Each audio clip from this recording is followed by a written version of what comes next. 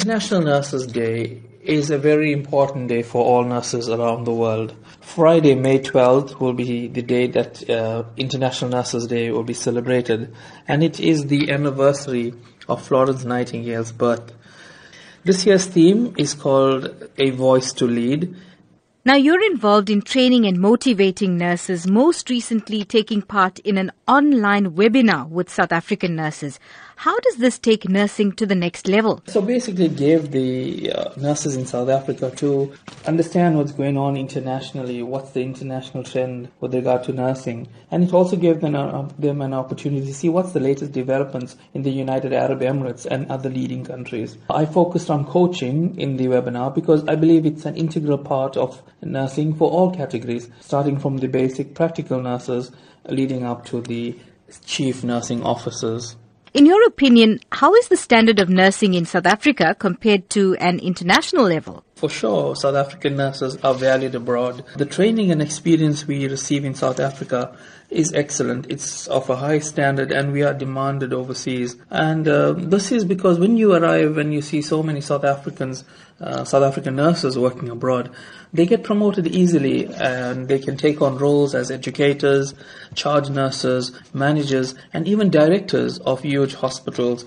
Can you tell me about the recent awards that you've received in your field of nursing? So I've been in the UAE for 10 years now, and I believe that I have made my mark here. Yes, I have received a lot of acknowledgements, but just a few to mention. I am part of the Cancer Wave in Abu Dhabi. So we go around to different organizations talking about cancer.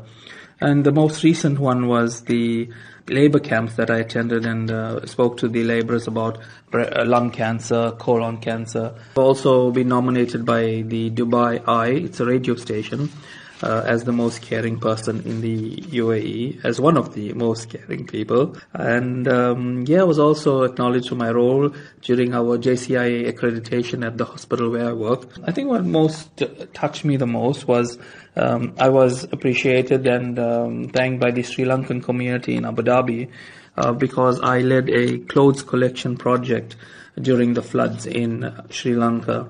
So that was quite a touching moment when the kids from Sri Lanka sent me a poster saying, "Thank you, Uncle Vincent." And finally, what advice do you have for nurses looking to expand their horizons overseas? Well, yes, it's a dream. Go ahead, achieve that.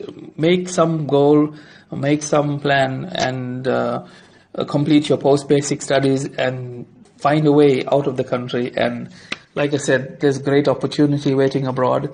It's an opportunity for you to see what's been practiced internationally. And eventually one day you'll be able to take back to South Africa all that knowledge and experience. My advice, guys, go for it.